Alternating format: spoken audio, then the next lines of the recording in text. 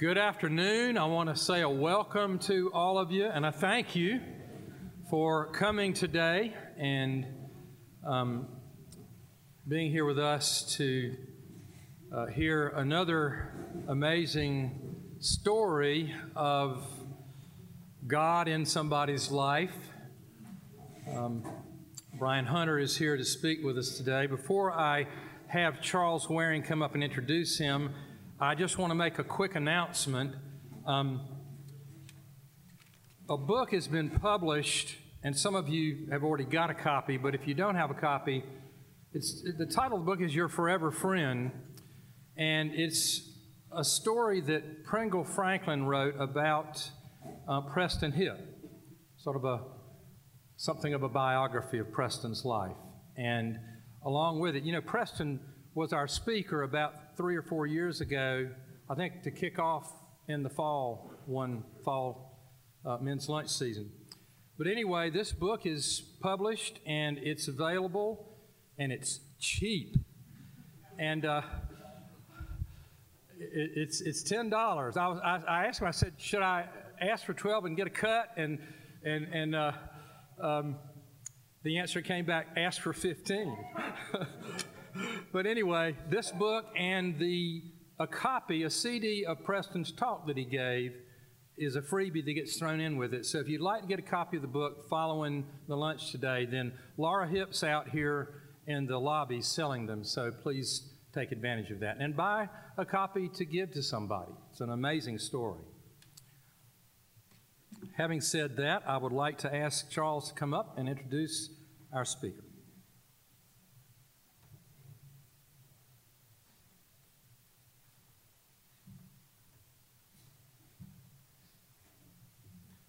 Good afternoon.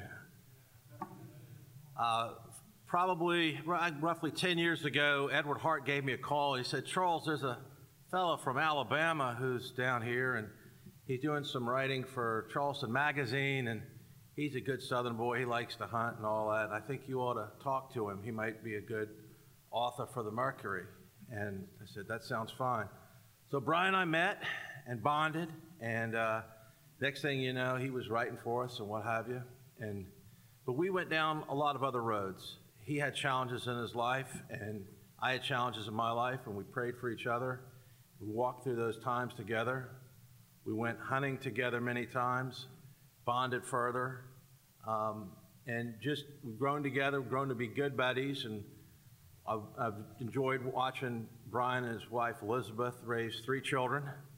And in Bryan's various professional roles he's played in the community have always impressed me. But as I was telling somebody the other day, Bryan's not a come here. He's one of the guys who should have been here.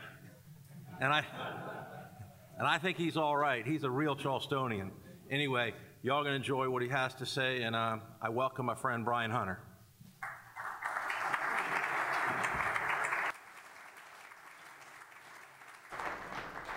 Well, that leaves me a bit speechless, I have to say. When Charles first wrote me a couple of weeks ago asking if I would be willing to do this, the only direction he gave me is that I would share an experience with you, which I find to be really rather brave and bold of him, because I could tell you about anything. But I won't try to tell you just about any experience, but I want to really talk to you about what it means to be part of the body of Christ and how that has demonstrated itself in my life through some experiences that Charles alluded to. I want to take a real quick, just sort of informal survey, just so I get the lay of the land here, a little bit about faith experiences here. How many folks here would sort of identify as Anglican or being in the Anglican tradition? That's weird. What about Lutheran? Do you have any Lutherans, Baptists, Roman Catholics? Okay, so that's good, helpful. Just because Presbyterians, of course. Sorry. Good. The reason I ask that is just I like to know sort of how I'm talking to you all, because I want to start off from sort of a little bit higher level in talking about ways that we talk about Holy Communion. And that will make sense to my experience, or I hope to make sense of that before I get too far down the road. But you know, the way that in different faith traditions we talk about communion, I think all in part sort of important and truthful aspects about it. From the Baptist experience typically refers to communion as the Lord's Supper, which is, I think, important because it recognizes the fact that that it was instituted by Christ, or they refer to it as the Last Supper, which reminds us that it is a commemorative meal, remembering Christ's sacrifice, as he instructed us to do. From the Lutheran or an Anglican perspective, we talk about it as Eucharist a lot of times, which means sacrifice. So we concentrate or focus on the sacrifice, and even in liturgy we talk about the act of communion being a sacrifice of praise and thanksgiving in response to the sacrifice that Christ made for us ultimately on the cross for our redemption. And then in the Catholic sense, of course, the entire service we typically refer to as the Mass, which I think imparts an important aspect of communion that sometimes we often forget in the Protestant aspect of it. It's really a curious term, Mass. So it actually comes from the Latin word which means dismissal, which is kind of interesting. You come into this place that is sacred and set apart, and your whole word for it isn't come, it's go. And of course, we recognize that in other faith traditions in one way or another at the end of the Eucharist service. And as an Anglican, the priest usually says something along the lines of, go in the name of the Lord to serve and love, to love and serve Christ. And so the idea behind that is that in sacramental experience, that it's not just something that happens to us, although we often talk about the sacrament as being administered to us or served to us, but ultimately it's also something that is supposed to empower us and feed us, to give us the strength, the spiritual strength to go out and do God's work in the world. And ultimately that's tied to this whole concept of us as Christians being part of the body of Christ. St. Paul uses that metaphor in several places. In 1 Corinthians 12, he talks us about our baptism grafting us into the body of Christ. In Ephesians 4, when he's talking about the different ministries that have been given to us all according to our gifts, he talks about us also as part of the body of Christ, and he talks about us, about the body of Christ sharing in each other's suffering, and I think that's an important aspect. So we talk about the sacrament of Holy Communion as receiving the body and blood of Christ, and we think about it in terms of being made one body with him as well, but we're also one body with each other. And so it reflects that sort of Trinitarian aspect of relationship of the Godhead, the Father, the Son, and the Holy Spirit in perfect communion. So our response to the communion and the grace that we receive in communion reflects that. Our individual relationship to God, our communal relationship to God, but then also, importantly, our relationship to each other. And it reflects also our response to the world. Referring again to St. Paul, in Romans 8, he talks about creation groaning together. And I think that the word that he uses there is so critical. He doesn't talk about the world. He doesn't talk about earth. He doesn't talk about the universe. He says creation. So at the center of that principle is the idea that we are part of God's creation. And this idea of creation groaning together. Of course, there are moments in time where we're acutely aware of that. This week, particularly in light of what happened in Las Vegas with that seemingly senseless murder of 59 people and injury of countless others. It really brings home to bear, and of course in our own community, when we think about the Charleston 9 who were murdered. So we have this constant reminder that we live in a broken world. But it's interesting, St. Paul follows that idea of creation groaning. He extends that metaphor by saying as if it's in childbirth. Of course, his readers would have instantly recognized this allusion to the fall. In the creation story and mankind's first disobedience, part of the punishment for that, God's response to humanity for that, was this idea that childbirth would be painful. But at the same time, it also brings life. So it's not meaningless, mindless suffering, even in an event like we saw that we try our best to make sense of. Hank and I were talking about it briefly as we sat and ate, that we try to, the human nature is to try to make sense of these things. And sometimes the only sense that we can make of them is just this recognition that we just live in a broken world that's groaning for redemption. But St. Paul leaves us with that hope. And the people of Israel had an acute sense of this also. I don't know if you realize it or not, but something like 68 of the Psalms are actually laments. And a lament, of course, is a song that's sung from this place of deep sorrow. And it's a recognition that things are not as they should be. And again, those psalms of lament are kind of divided into two kinds of laments. Some are individualized, and a lot of those are a response to the individual, David's feeling of alienation from God because of his own sin. The others are communal, where Israel would sing in unison about this idea of exile, of being separated from God. I think about Psalm 170, where it says, "O Lord, why are you absent from us so long? Why is your wrath so hotly kindled against your people?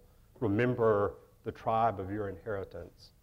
And then David, of course, in that great Psalm De Profundis, where he sings out of the depths I cry to you, O Lord. And it's this understanding that we are in a place of deep despair or sadness, but it's not meaningless, it's not random.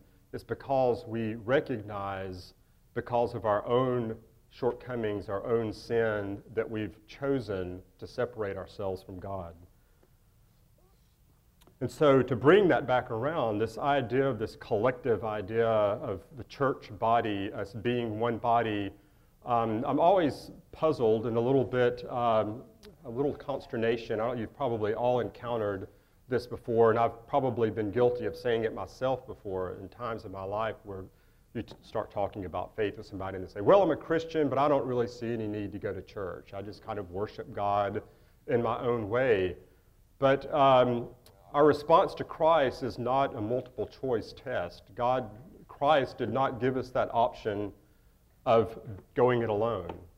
If you notice, the example that he set for us, not only in the Old Testament, sort of typifying what was going to happen later, he called a people, Israel, unto himself.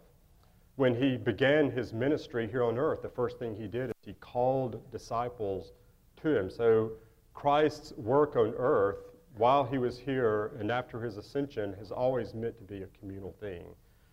And so that's the experience that I want to talk to you about briefly today. A few years ago, about 7 years ago, actually, my wife Elizabeth and I seemed to be on top of the world. We both had great jobs. We were comfortable. We had a wonderful 3-year-old son, 2.5-year-old son, Henry. We had just, we were expecting our second child. We had just gotten back from a baby moon in the Bahamas. We were tan and svelte. Well, I was svelte. And we came back and we were at our 20-week ultrasound. And that's always a joyous occasion. They call it the anatomy ultrasound. And initially the technician who was doing the ultrasound was all sort of happy, and then I noticed that she stopped talking, and the thing seemed to be dragging on a little longer than made us quite comfortable. And she said, "I'm going to have a doctor come and look at the ultrasound." And so she stepped out of the room, a doctor came in, and we thought, well, that's odd, that didn't happen with our first child. And he started looking, and he sort of just gave a little grunt, and he walked out of the room, and a few minutes later, he came and he said, I've just made an appointment for you at Children's Hospital in the pediatric cardiology unit. And we said, when? And he said, right now.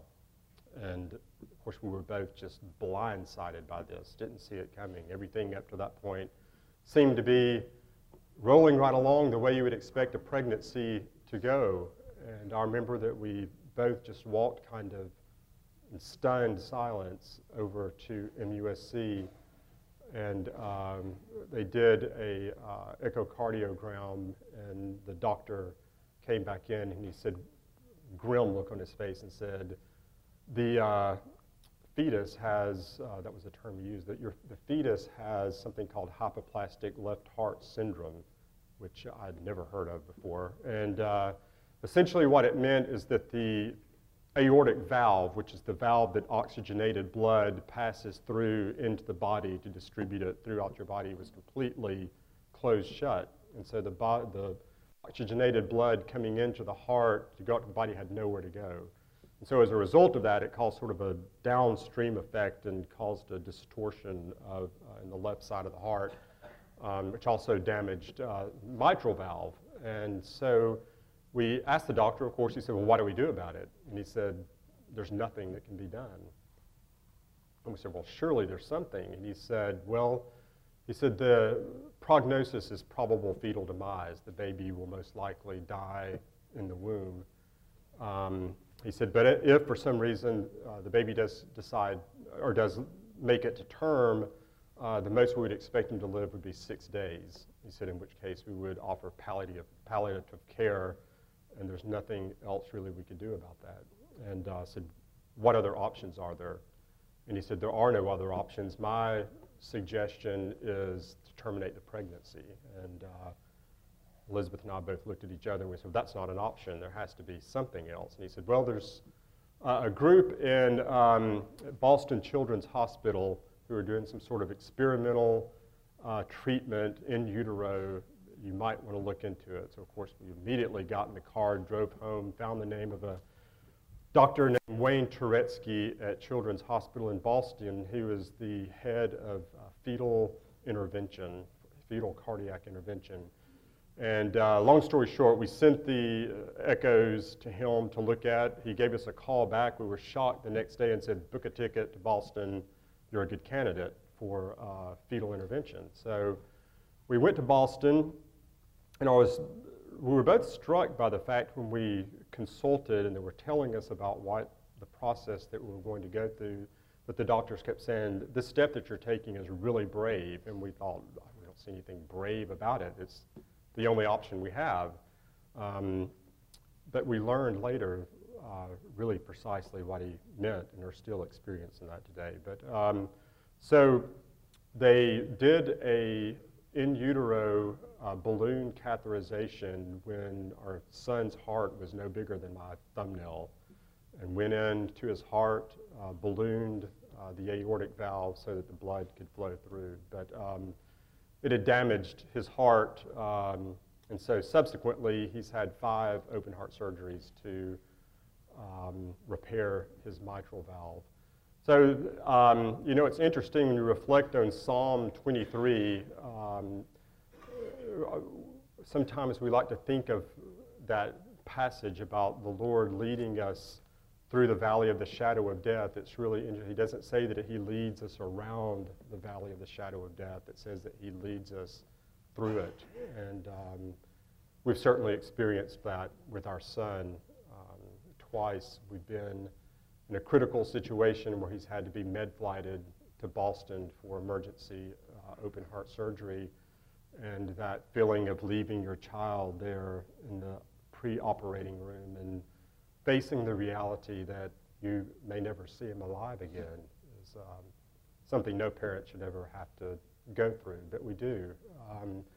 But the remarkable thing about that is that when we experienced all this, we never experienced it alone. I mean, I can look across this room and I see so many familiar faces. The community, the body of Christ really did suffer with us. I could give you countless stories of things that people did, kindnesses, brought us meals. One face in here I recognize whose family were coming up to Boston at one time when George, our son, was about to have open heart surgery and was in the hospital. And were going up there to vacation and took time out of their trip at their children's instigation to bring gifts to George so that have something to play with in the hospital.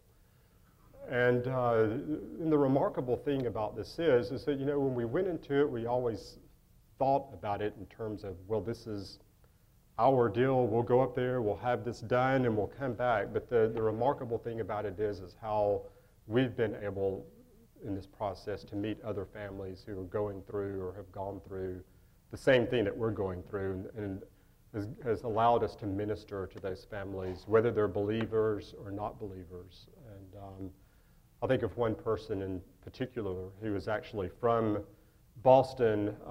Their son, Ari, had similar heart condition to George, and seemed to be doing really well for a while, and then went into cardiac failure, was on a wait for a transplant for over a year, living in the hospital for over a year.